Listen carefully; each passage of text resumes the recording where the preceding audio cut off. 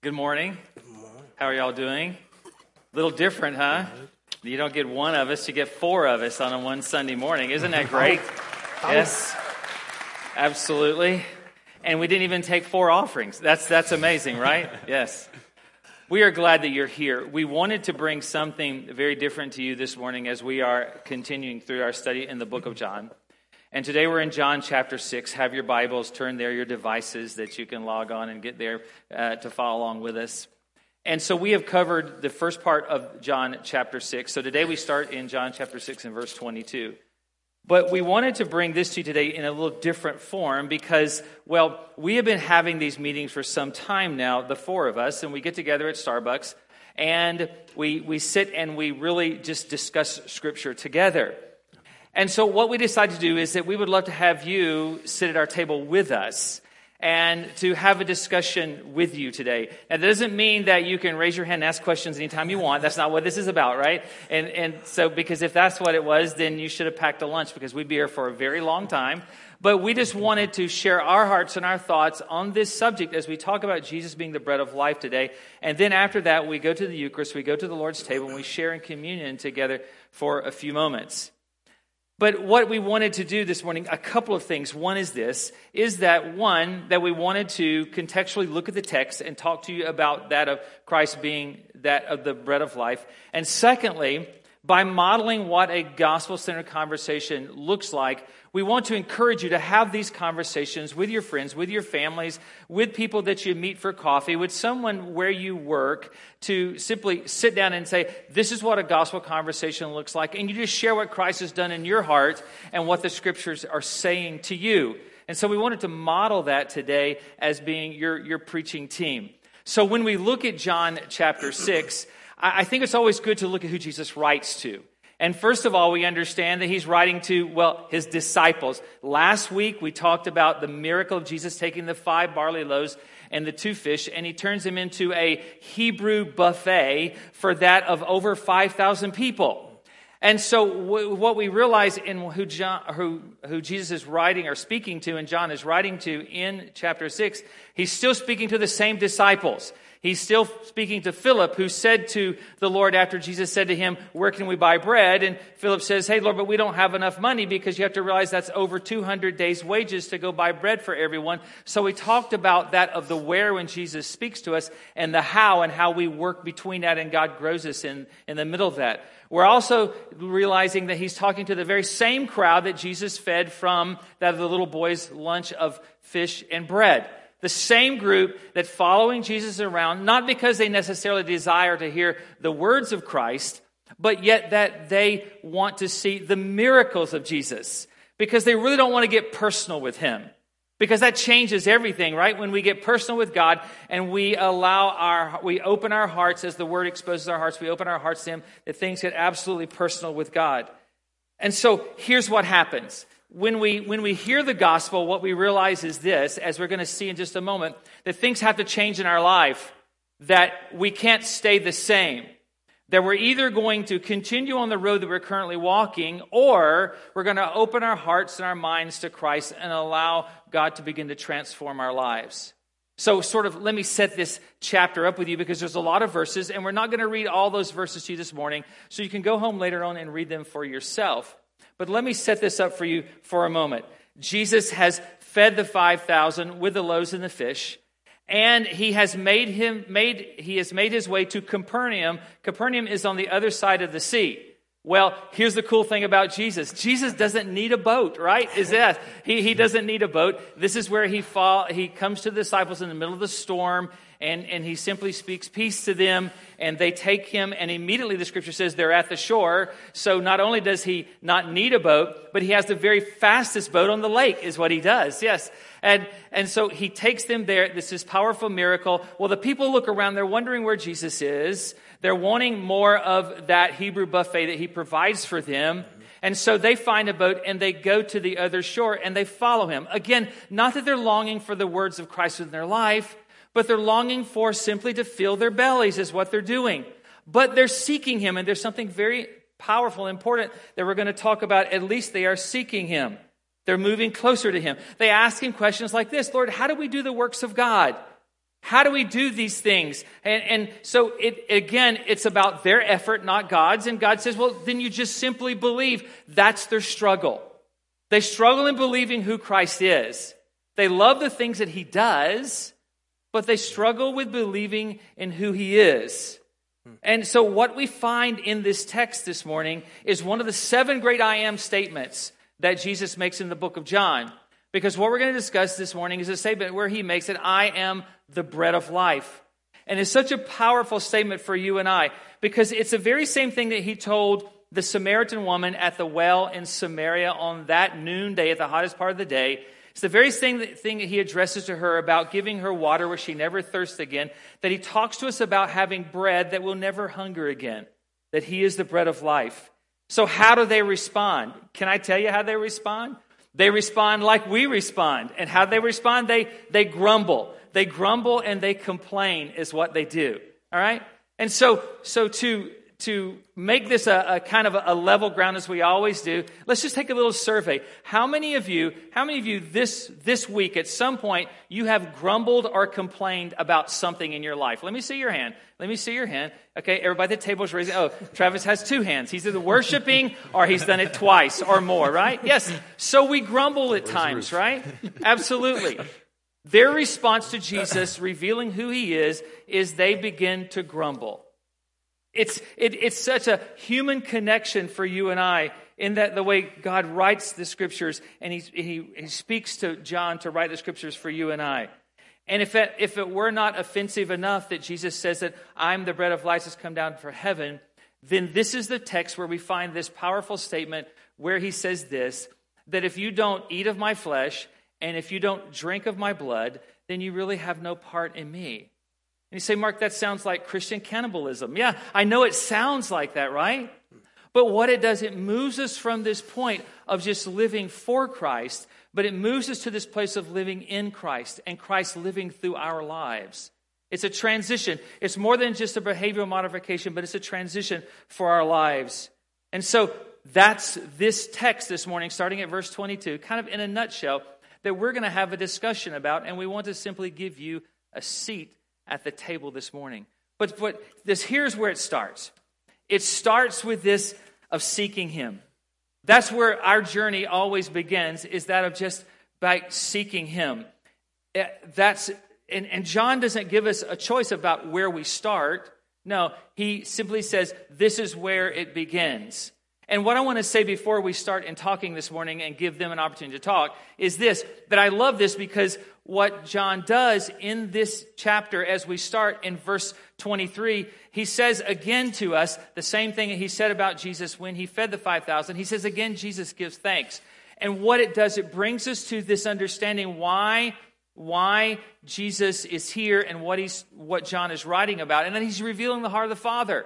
He's revealing the gracious heart of the Father. Yet I think sometimes in our lives that we can miss those moments. We can miss how God reveals himself to us in everyday life, in the common graces that we experience through life, that we can miss those important points. And I believe that that's exactly what this crowd has done. But yet, even when we miss it, here's the beautiful thing about grace, that even when we miss it, God is present. That's right. Yeah. God is present. Yep. Yeah. You ready? Yeah, I'm ready. Yes. Yes. Absolutely. The look should have told us. The look. He was giving us the look. I was giving you the look. Yes, and you weren't responding to the look. Yes, that's exactly right. Yes. Yes. So I think that when we come to God, as these people have come to God with a closed heart, then how does God respond to us even when we come to him with the wrong motives in our own heart and a closed heart? Grace. It's always grace. Yeah. Yeah. It's always grace. It's always love, right? Yeah. No matter where we're at, it starts off with grace and his love. He's always inviting us more, right? Yeah, and you see that throughout this chapter in that he doesn't just hit it and move on to the next thing. You know, there's a lot of verses here for a reason, because he continually works the conversation. He doesn't just say it one time and move on, but that's the grace that, you know, as you work through this chapter, and once we get to the end, there's that big crescendo moment that you just referred to that he really hits them hard with.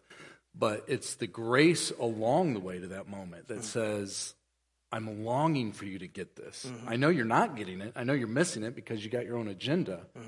But he doesn't leave them there. He continually pushes and pokes and prods because, like you said, I mean, he's interested in us seeing the heart of the Father.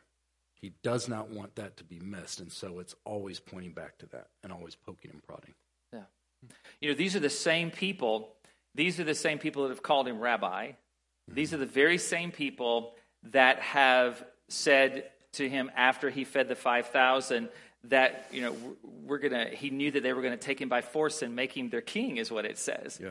But yet what we find in their hearts is that none of them actually treat him as if he is king or rabbi, or listen to him as he is king or rabbi, or accept him as he is either. And that's the brokenness of our life. And that's the way that we live, and that's the way that we approach Christ at times. Yeah.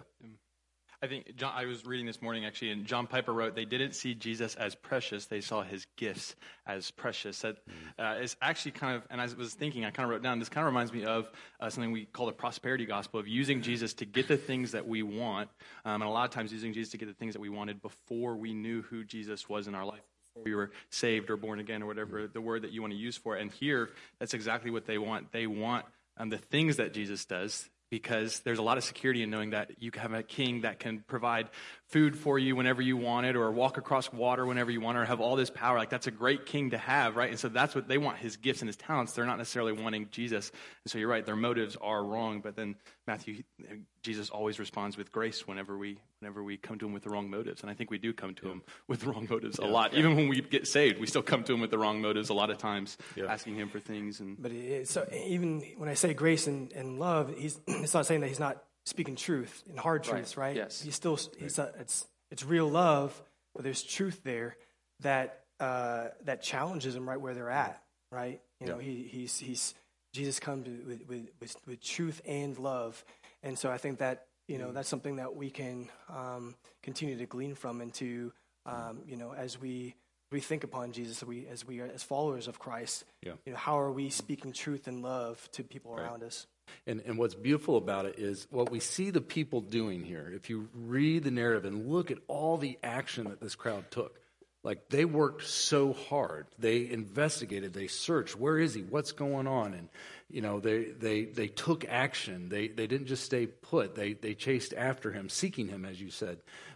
They took notice to the details. They observed. They put so much effort into it. And again, in our culture, we can be the same way, almost formulaically approaching Christ. Like, okay, I'm going to do all these things so that I can experience the blessing of Christ in my life, right? I'm going to have my quiet time in the morning. I'm going to, you know, serve around the house. I'm going to be part of a ministry. I'm going to volunteer with kids, right? I'm going to do all this stuff, and then I'll get Jesus. And Jesus, I think, is driving them towards, it's not about all of this external stuff.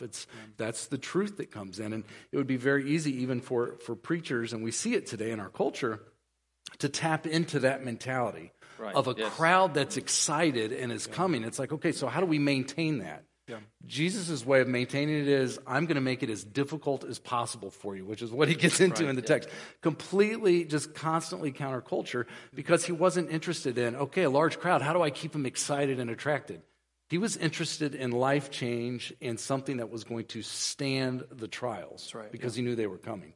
And so I love that the John here is intentional in telling us what the crowd is doing, because there was a lot of effort put in. And I think sometimes we can get into that mindset of, I got to work really hard to get Jesus, which takes away from everything that we've been studying in John. Yes, that's right. In verse 26, he says this to us. He says, truly, truly. So it doesn't make this optional. And what John is writing to us is, this is absolutely important, that we can't bypass this. We can't go around this. I say that you're seeking me. He establishes that they are seeking him. But then he says, but here's your heart, is what he says. And he says that to all of us, I think. He says, not because you saw signs, but because that you ate and you were filled. You ate your fill of loaves, is what he says. And he doesn't chastise them for their physical hunger. Right. But what he does is this, but he does address their lack of attention to spiritual hunger, is what he is addressing. And I think that, you know, this question, this huge idea, is it possible And I think for all of us in this room that we've all been here, is it possible to discover Christ even when the motives of our hearts are not right? Yeah, right. That when we come here and we're not really seeking Jesus on a Sunday morning, but we're seeking the fix, we're seeking something else, and we realize that he's the actual fix for our life, then is it possible to discover Christ even when the motives of our hearts are not right? Yeah, I mean, we are, he's constantly tugging at our hearts, right? Mm-hmm. No matter where we are, no matter what position he finds us in, he's constantly tugging at our hearts. And so he, even when our motives are wrong, even when we come with, just wanting to get fed physically, want to kind of meet the temporal, physical needs that they see around, Jesus says, yeah, like I can meet that. I love you, and I'm going to still meet you. Like he still fed the hungry. But he says, I'm calling you deeper. There's a quote from Robert Crosby, my old professor. He said, no, he wants us to tap a deeper hunger, the hunger in our hearts. This requires two things from us, open eyes and open souls, open to seeing and sensing God and the gifts of God at a deeper level. And so, yeah, we can come with impure motives, and he's going to tug on us, and he can meet us right there. The reality is it's got to draw us closer to him, right? If our motives still remain where we just want something to meet our temporal need, right, rather than him, rather than gift behind the giver, then we're going to miss it. Yeah, but absolutely, our motives can be wrong, and he'll still get us. Yeah. And that's the beauty of it. It's the Father that draws us. Yeah. Like, if we show up thinking, okay, I'm going to chase you down, Jesus, wrong. Right. Jesus already got you, right? So this mindset of, what's my motive this morning, it frees us up then as the body of Christ to say, I just want to be surrendered and live out the truth. It's not up to me to convince you because he's going to draw you regardless of why you came today. That's why it never offends me anytime I preach here and someone gets up and walks out. And what's beautiful is I get to see the huff and puff sometimes on Facebook. It's like, I can't, because I know what I say sometimes can be brash. I don't say it to be brash, but I try and speak truth. But I have that doesn't offend me in the least bit. It really doesn't, because my mindset, it's not up to me. The gospel is naturally offensive, and he gets into that later. But it's just this, and most times our motives are wrong. I mean, look at verse 29 here. Jesus answered them. And he says, this is the work of God, that you believe in him who he has sent. Right. Straightforward, no mystery there. Then verse 30, so they said to him, then what sign do you do that we might see? I'm like, I wrote in my column here, like, what? Hello? Like bread, I don't know, walking on water, calming storms, water curing, into wine. Right, water to wine, curing, the sick and the lame. Like, how do you still miss it? Why? Because you're coming with the wrong motive. That's us, though. It's easy for me to look at that and say, like, what? You know how many times Jesus looks at me on a daily basis and is like, hello? Yeah. Like, have you not seen what I've done in your life, and yet you still fail to just chase me for who I am? But that speaks to that temporary fix, too, that we need, because miracles, I mean, I'm sure all of us can probably think of a time where, God, if you would just speak to me in this moment, just actually boom your voice down at me over a loudspeaker, and then I'll be absolutely fine. Right here, Jesus saying, or proving to us that that's actually not the case, because it's just going to be a temporary fix. That I think if we don't understand who Jesus really is in our life, we're always going to be searching for those temporary fixes in our life, and we're not going to understand that he is an eternal satisfaction to something that we have, a spiritual need that we have. He's not the fix. He is life. Right. Right. And that's the difference. And that's his whole point in this, I think, is him trying to say, I'm not a solution. Right? I am everything. Yeah. I am life. I am the bread of life. Yes. And it's easy to, I think it's easy to be in the middle of all of this, and to, as these people were, they had seen all the miracles. They had experienced all of the things. Even when they found him on the seashore on the other side in Capernaum, and their first question to Jesus was, when did you get here? Not how did you get here? Right. When did you get here? My question would have been, how? How did you do this? How did you pull that off? Do you know where all the rocks are in the lake so you can run across the lake? Yeah. Or those kinds of things? How did you make it here? No, their question was, when did you get here? Because we want more of that same stuff that you were doing before on the other side of Give me the that lake. buffet. Yeah, and we want the Hebrew buffet. We want the Hebrew Happy Meal. And so we want that, And quite honestly, so would we. Yes. I mean, it's easy to sit up here and judge this crowd, right? Yeah. But put yourself in their shoes. I mean, if we're walking around like just laboring from sunup to sundown in a country that is ours but is occupied by the Roman Empire, and we are getting abused and taken advantage of, and here's a guy that shows up and says, hey, you don't have to work for food anymore. And you don't have to go to the doctor. Yeah, like I can make everything happen. I can even take care of your parties. True. Right? Right. Take care of your. Like I'm going to be there. You run out of wine, I got more. Primo wine, not the box stuff, And the it's jar the best stuff, wine. Right? It's not the box stuff. Yeah, I'm right there with them. I mean, I don't want to come across like, hey, I got to figure it out, and these guys don't. My need to grasp this is just as great as this crowd's. We all start at that point, right? Everybody starts at that point. Nobody starts off in the inner circle. Right, we're all in that crowd. Right. Every single one of us.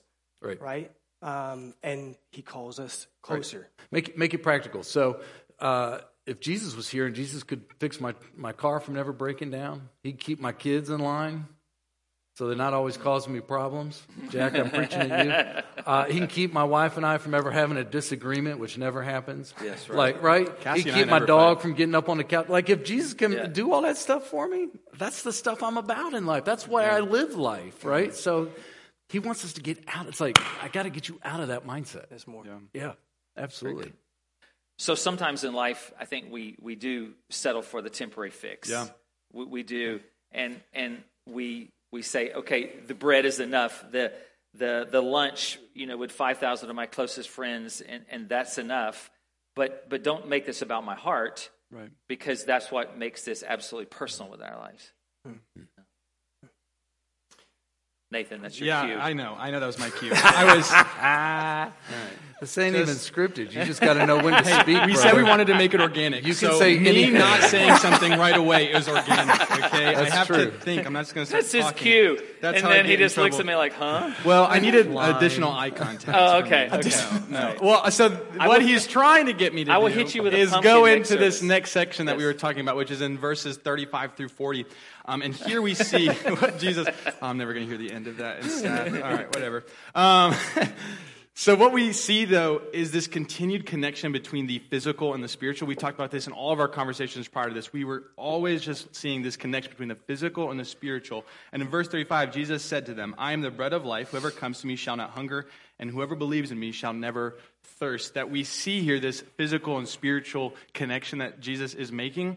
And what he's saying is that there are things in this life that are going to make you feel like you're full, Right. like that Yes. you feel like you're being filled up, but in reality, and I used this gross term before, but you're going to digest it eventually, right? And it's going to exit you in a certain way, or in reality, like if you're eating, I know I can't say, I always say one word, but I'm not going to say it. I'm not No, gonna don't say it. Or to illustrate it, I heard someone illustrate it this way, was that if you have containers of food, for instance, and you're reaching into that container of food, eventually that container is going to run out. And what Jesus is saying here is that we have physical needs like eating, sleeping, drinking, companionship even, and then we also have spiritual needs like peace, love, rest, joy, all these things. And he says a lot of times, and I think this is true for myself, a lot of times that we try to satisfy our spiritual needs with physical things. Yeah, That a lot of times we'll take these physical things, that's good. it can be called addiction. I wrote down addiction, our jobs, our success in life, how good our family looks on the outside, all of these things, and even things that may seem like they're good things. If we put any of them in that slot as if they're going to fill our spiritual needs, Jesus says that's where we go down the wrong road. But then what Jesus says is that I am the bread of life. That means that I am that spiritual need. I'm the filler of that spiritual need for you, that I never run out, that you can keep pulling into that jar, and it's going to be an endless thing of popcorn. Or I don't know, whatever food you want to use. Pringles? I had popcorn last night, so that's probably why. Or Pringles. Maybe Pringles. I don't know. But that he will never run out, and that he is that eternal satisfaction to our spiritual needs. But for me, as I was working through this, I started to think of a question that, out of all of that, and even if we know that, like us four up here and a lot of people probably out there know that Jesus is an eternal satisfaction to our spiritual needs, why do we still go back to those temporary fixes in our life? Right. I think that's a big question because good. for me, that's something I get frustrated with myself all the time, is that I'll see myself shoot, I was putting that ahead of Jesus, or shoot, I was putting this in the slot where Jesus should be, or I put Cassie ahead of Jesus, or I put my family ahead of Jesus, or I put my work here as ahead of Jesus, and I start to think to myself, why am I doing this if I know that Jesus is my eternal satisfaction? Yeah. Like, why? That's just why. I would say it comes back to the spiritual warfare. I mean, the series we did over the summer, even with the armor of God and everything, that it's easy to settle into that rhythm and then get numb. And rarely is it a major shift for us. It's a gradual pulling away. It's a gradual becoming numb a little bit spiritually and just kind of resting on past experiences and victories and everything else. And before you know it, you're gradually taking one step off that path, and then ultimately over time, you're way down the path. And that's not a total answer to your question, but it's something we wrestle with for sure. And I love how you phrase that. That was rich. Jesus is our eternal satisfaction. Man, that was, if you take nothing else away, you should take that away. I would write that down. That is even good. with what you're saying, like there's the three aspects. It's not just Satan, the enemy of our soul, but it's also our own flesh, right? Our own carnal desires, right, that are bent inward towards ourselves and away from God, right, that we're all born with, every single one of us. I don't care who you are born with a sinful nature that's bent inwards and wants to go away from God and the things that he wants to offer. And then you also have the world, right? We have just the world that we live in, the systems that we live, social media, just the fast pace of culture, culture. So we have those three things that are constantly competing for to meet that need, right? To meet the appetites inside of us. But I think it also goes back to realizing that Jesus is a personal God. Like he's not oblivious, right? Yeah. Like I love in Matthew 6:33 where he calls that same crowd. He says, hey, look, I know you need food. I know you need clothes. I know you need the necessities. Like, I'm not oblivious. I'm God, right? I know you need those things. Right. But what does he say? He says, seek first my kingdom and my righteousness. And all the other stuff, take care of that. But seek me first. He wants to be supreme. Put me first. Yeah. Let me step on a toe here real quick, or a couple toes. Because what you said, not my toes. Sorry. What you said was good. But I want to expand on it just a little bit because I think we can all readily and quickly agree and say, oh, yes, all these, external things we can lean on for life, even good things, marriage, kids, satisfaction in our job. There's some really great things God's allowed us to have in life.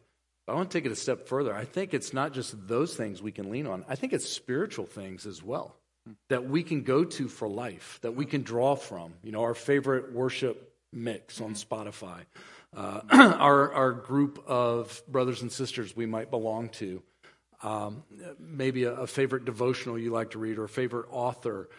There's a lot of spiritual things, spiritual disciplines. There's a lot of great things out there. But those things in and of themselves, the Pharisees had a lot of that. Right. And were empty. Good point. Right? So we've got to understand it doesn't matter if it's physical or spiritual. Anything that is not Jesus Christ himself is not going to sustain you and satisfy you. It will not. Ultimately, that group is going to break down and hurt your heart. Ultimately, that song is going to get so old, the lyrics mean nothing to you anymore, and it's just a catchy tune in your head. And I don't say that, well, I guess I do say that to offend you, because the reality is it's got to be the supremacy of Christ. Like you just said, Matthew, seek him first. Will he use all these other things? Absolutely. Can we worship Christ through? Absolutely. But if it's not Jesus Christ and him plus nothing minus nothing, we've missed it. Right. Well, and even like you lifted up this, and this is also a little bit controversial, but think about it though. These are words on a page, right? This is Holy Scripture, yes, but this still isn't even Jesus, right? This points to Jesus. Jesus is not just words on a page. Even the Pharisees, when Jesus, healed the lame man of the pool, he told them, he's like, look, it's like, you search the scriptures because you think in them you find eternal life. But he says, but you neglect to come to me. Yeah. I'm the one that gives you. So like, yes, we need to read these to understand who Jesus is, like his character and nature. You try to find him in like Google searching or just like Wikipedia, it's not going to find the real Jesus. He's the living word. Right away you're going to John 1:1, right? John 1, you're like, no, Jesus is the word. Yeah. That's where I'm going in my head. He's the living word. Right. That's what I'm He's saying. not just an empty text. Bingo. That's where the Holy Spirit comes in too, though. Because if the Holy Spirit isn't quickening our heart, that's right. It is just words in a Google search or on an app or in a book, in a binder. It's got to be the living. That's right. That's good. And there's a reason why John starts the gospel out with that of an establishment of who Christ is. There's an absolute reason for that, and that is that it's his supremacy, that he is above and beyond all things, and that we will try to plug these things in our life with many other fillers in this world. Yeah. But in essence, we will always remain hungry. Right. That's it. That's why he says that I am the bread of life that comes from heaven, because he is the ultimate filler of our lives, and that we will search. Yeah. It is, when you look at the way John writes all of this, he never divorces that of the physical and the spiritual. That's right. But he always puts them together. In fact, that's the way he starts out the very book itself, by talking about the incarnation. What better understanding of how we are both physical and spiritual, and that of the incarnate Christ, 100% God, 100% man. Yeah. Yet where our struggle is this, that we're 100% man. Right. Is what we are, but yet we're redeemed man. We are redeemed man, but we're always going to struggle with that man part, that humanity in our lives, that we're going to always struggle with that. And so we're always going to try to do what these people did and say, how do we do the works of God? How can I make this work? Mm-hmm. How can I work this out within myself? And yet what Jesus is saying to them, he's bringing them back, is this. He says, well, here's how you do this. You believe. It comes back in me. Yeah. It always comes back to me. Yeah. It always comes back to Christ. That's the question, right? In every one of our conversations, with people, that are far from God, and you're having these gospel conversations with people, I think it's always important that we first of all, that we listen.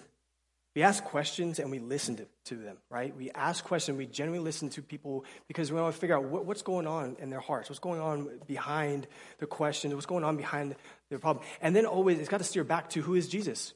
Yeah. Who is Jesus? Because ultimately, the answer to that question determines everything else, right? Who is Jesus? And so when he's saying, I'm the bread of life, right, to these guys, it says that verse 41, it says that the Jews there began to grumble about him because he said, I am the bread that came down from heaven. Verse 42, they said, is this not Jesus, the son of Joseph, whose father and mother we know? How can he now say, I came down from heaven? Yeah. And so here's a question, who is he? And I remember when we had this conversation at Starbucks, and you talked about, you said he was a carpenter, so they probably had Jesus' chairs in their houses, and they're like, that chair rocks. That's the Son of God? Or, I don't know, that was a huge theological discussion right there. I've got Jesus' rocking chair in my back porch. What? I told him to be quiet when he was sleeping over at my house. Right? What? This familiarity with Jesus. He won every game we played. Right? How did he always know what I was thinking? And it's and so they start grumbling, and then it says, verse 43, Jesus says, man, stop grumbling among yourselves. He said, no one can come to me unless the Father who sent me draws them, and I will raise them up at the last day. It is written in the prophets, they will all be taught by God. Everyone who has heard the Father and learned from him comes to me, and no one who has seen the Father except the one who is from God. Only he has seen the Father. Very truly I tell you, the one who believes has eternal life. He's saying that he's the eternal life, right? Yes. So it's that constant question: who is he? And then what we've been going through these chapters is have we become too familiar with the stories? Have we become too familiar with it that we haven't actually gone deeper into knowing him, right? That we've, and that's the. Well, you can't truly answer that question unless the Father draws you into that answer. Yeah. Unless he reveals to you that this is Jesus, the Son of God, and apart from him, you are destined for destruction. if that weight is not revealed, you're not going to be able to answer that on your serve. You're going to be like these people, and you're going to struggle with answering that. Yeah. Because the Father hasn't drawn that into you. That's what I believe. And I wrote down in my margin here in this text, when they say in 42, is not this Jesus? It's a great reminder that human intellect does not trump divine knowledge. Yeah. Right. And that is so where our culture is today. Well, it doesn't make sense. Yeah. That goes against everything I feel and believe. Yeah. Who cares about your feelings? All right? It does not trump Scripture. Yeah. And in this case, these are people that are using their human intellect and saying, that doesn't make sense. He gave me this chair. I used to, get onto his brothers when they were acting up, and I had to babysit. Like, right? It just logically, they could not. And it's like, as we've said in some of our that's faith. That's where faith comes in. But we have got to. Can the church please, can we get away from this mindset of our human intellect trying to either rival or be on par or even superior to divine knowledge? Like, whether you get it or not, it's truth. And that's not to say that there's not... God is the God of reason too. Like, he's given us our brains, he's given us intellect, right? And it's not to go against, logic and reason, but... because say Thomas Aquinas, he's the one who tries to bridge the gap between the reason and the spiritual realm, and so we can use our minds, and we kind of think that as believers sometimes we can say, well, we just gotta it's blind faith, and why do you believe in Jesus? Why do you because I was told so, or because of this, and it's like, no, there's evidence. Right? There's evidence for the resurrection. There's evidence for, the validity of Scripture itself. Like, there's evidence that we can search and we can explore. But like you said, Travis, when we just stop and say, it doesn't make sense, so I'm just going to stop there. Or if we begin to say, we get this kind of proud, puffed up thing, I know all the philosophy and all of this different things that just kind of, and we miss actually pursue. Jesus constantly calling us deeper, asking, and he's not afraid of questions. He's not afraid of questions. He's not afraid of those things. But you're so right that we get into this mindset. Well, if I don't feel it, then it's not true. Right. I think what we try to do is we try to take the template of the logical in our lives, and we try to place it over the illogical that doesn't, and it never fits with Jesus. Right? It will never work in our lives. It will never work that way. And I think what takes place in the church today also, and I try to be careful with making those statements, but yet is that we have allowed the humanity of Christ to blind us of the deity of Christ at times. And so we sometimes preach and teach him so human. And we can't take that away from him. I understand that he's 100% both man and 100% God, but yet we would preach him and teach him so human that we miss the concept here that John is teaching us, and that he is God. He's God. Yeah. He is God. He's God. He is absolutely God.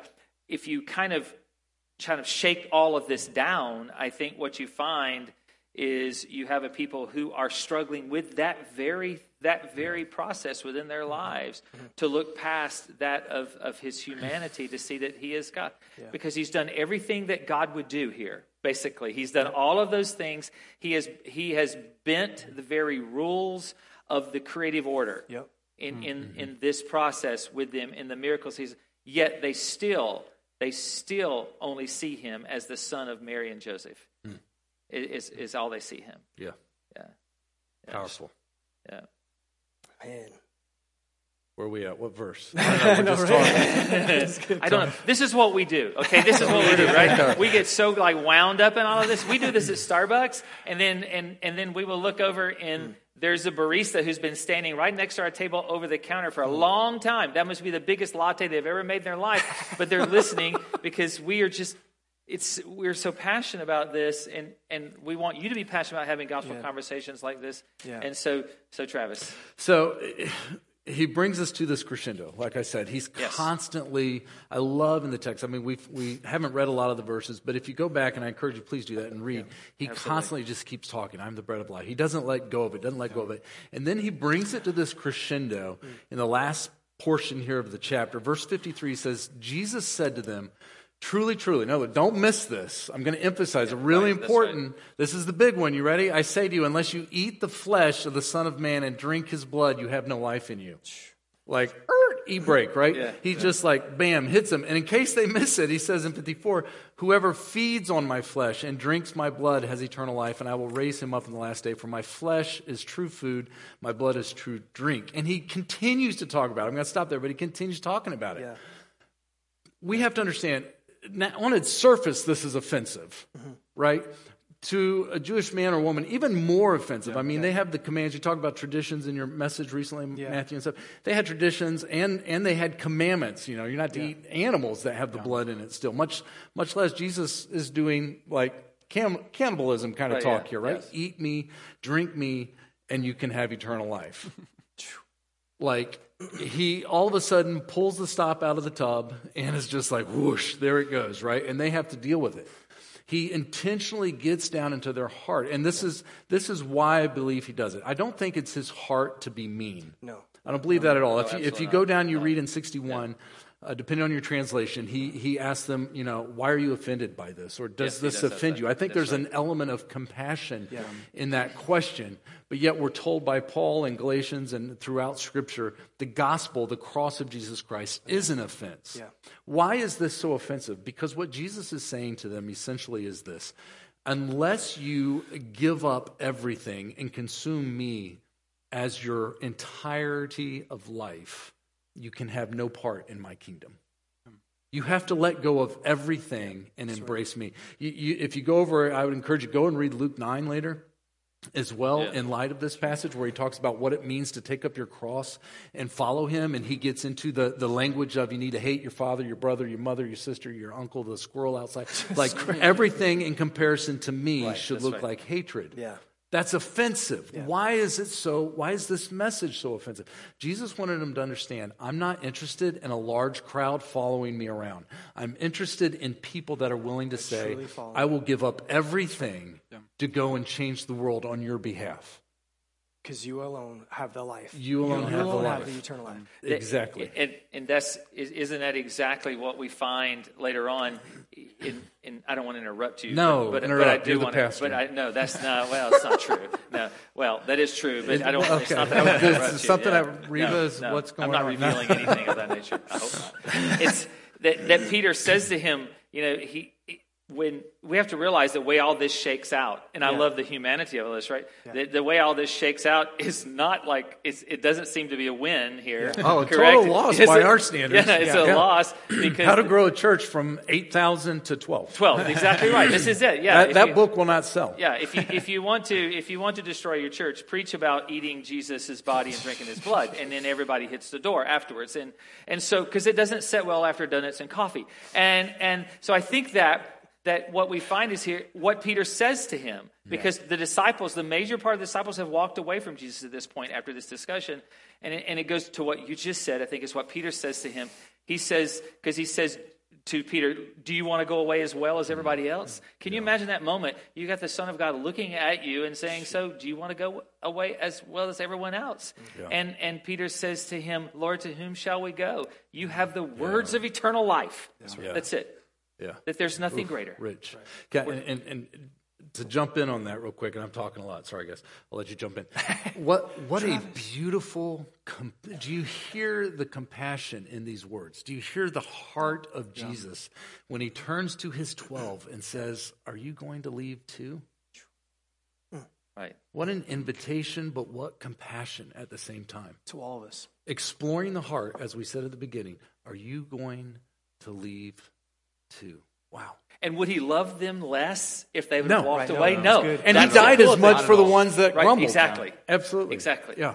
Yeah, because when you read the text, earlier, you guys have to read this for yourself, okay? But when you read this, what you realize is that the Father, we are a gift from the Father to the Son, is when you really digest all of this, is such a beautiful thing. So in reality, that the Father's already made up his mind about you and I, regardless of whether we get this right or not, regardless of whether we walk away or we stay with him. The Father's already made up his mind about every one of us in this room and at this table today, and that is that he loves us. And he loves us to the point that he is sending his Son to die for us. That's right. And so that there is no question about that at all. This is amazing grace that we see at work here.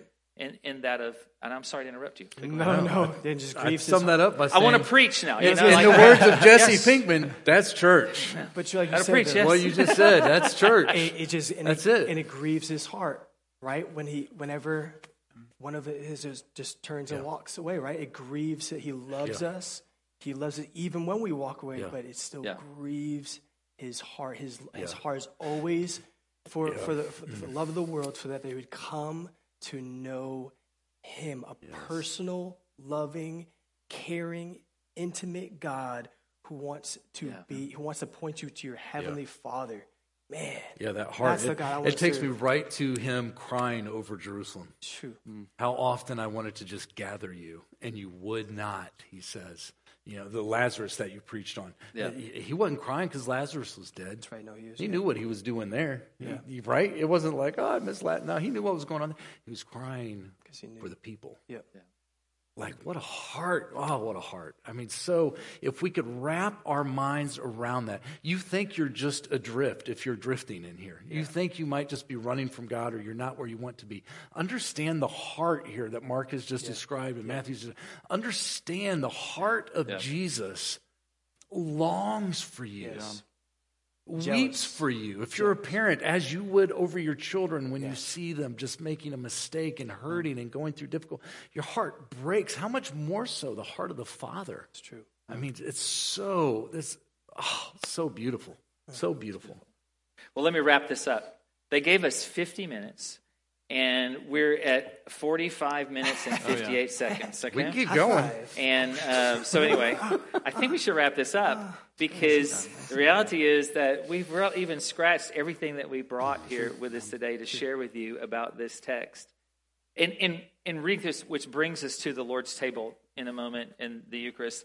And reading and studying this week, I found this great commentary about this text and the way it addresses this of eating the body of Christ and drinking his blood. And it said that it's like the prototypical function of food and drink, that it's one entity of life giving itself to nourish another entity in life. And I thought that was such a powerful thought about that when you go to lunch today, other than all of the vegetarians and the vegans in the room, and I know that when we talk about this, right, and eating meat, that you break out into sweats. Well, that's really meat sweats. That's your body desiring to eat a hamburger is what that is, right? Sorry, I'm just teasing. But yet, meat sweats. Meat sweats, yeah. And so it is this powerful concept of what food is, that one life gives itself, or one being gives itself so to nourish another life. And isn't that exactly what Christ has done? And that is the gospel story, that Jesus lays down his life so that you and I would have life. Because outside of that, of having the life of Christ dwelling within us, we are dead. We are dead. That we are dead. Anything outside of that is that we are not living at all. And so when we come to the Lord's table, then I believe that is exactly what we celebrate together. So I have to stand up for a moment, yes. And so we always end these teachings with you with two things. What does God want us to know, and what does God want us to do?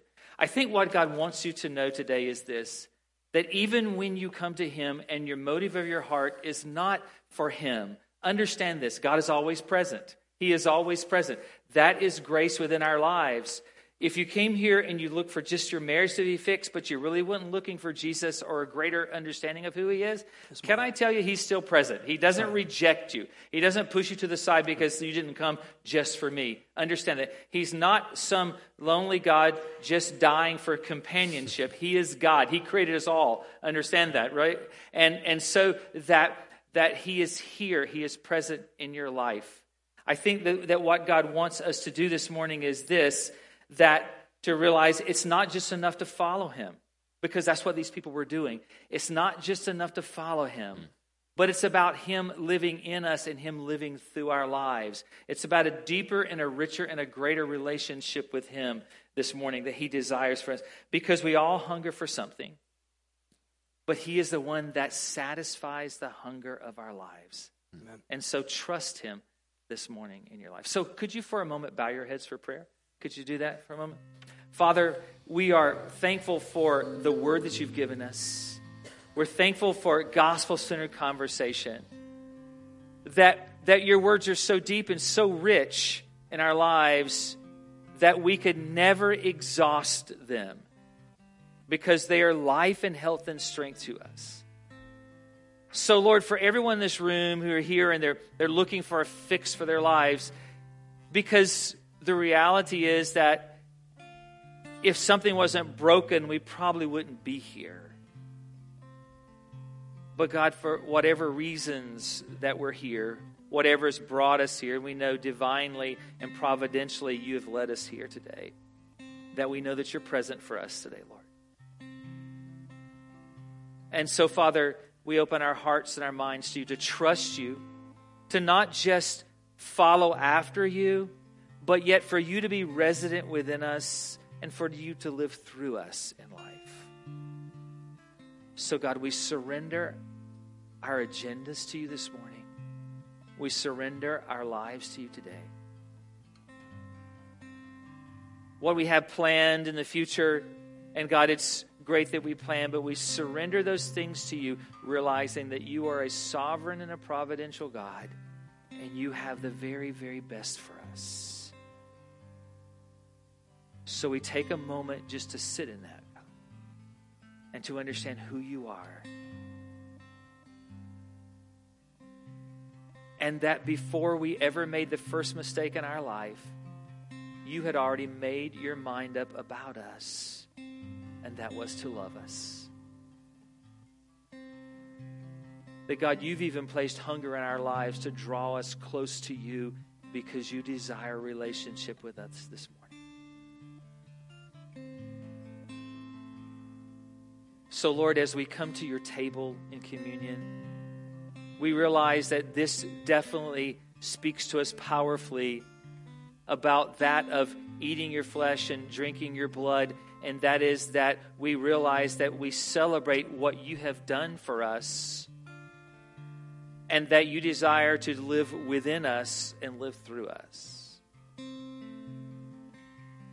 We understand, God, that faith precedes the Eucharist. Faith precedes the communion table, so that coming to your communion table today doesn't save us. Coming to your communion table today doesn't simply cause you to indwell us, but yet that takes place before we come this morning, and we celebrate the reality of who you are.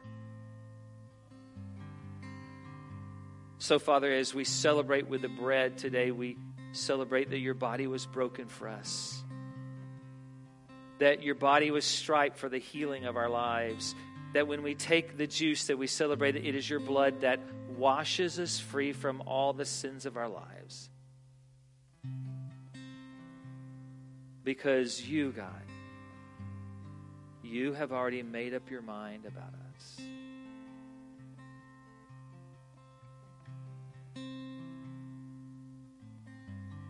So we love you today with all of our hearts. May this moment at your table drive these points in our lives very deep within us. Thank you, Father, that you are the bread from heaven that fills our lives to completeness. And we trust you this morning. With your heads bowed and your eyes closed today, and you're struggling with, how you feel about God and how God feels about you, and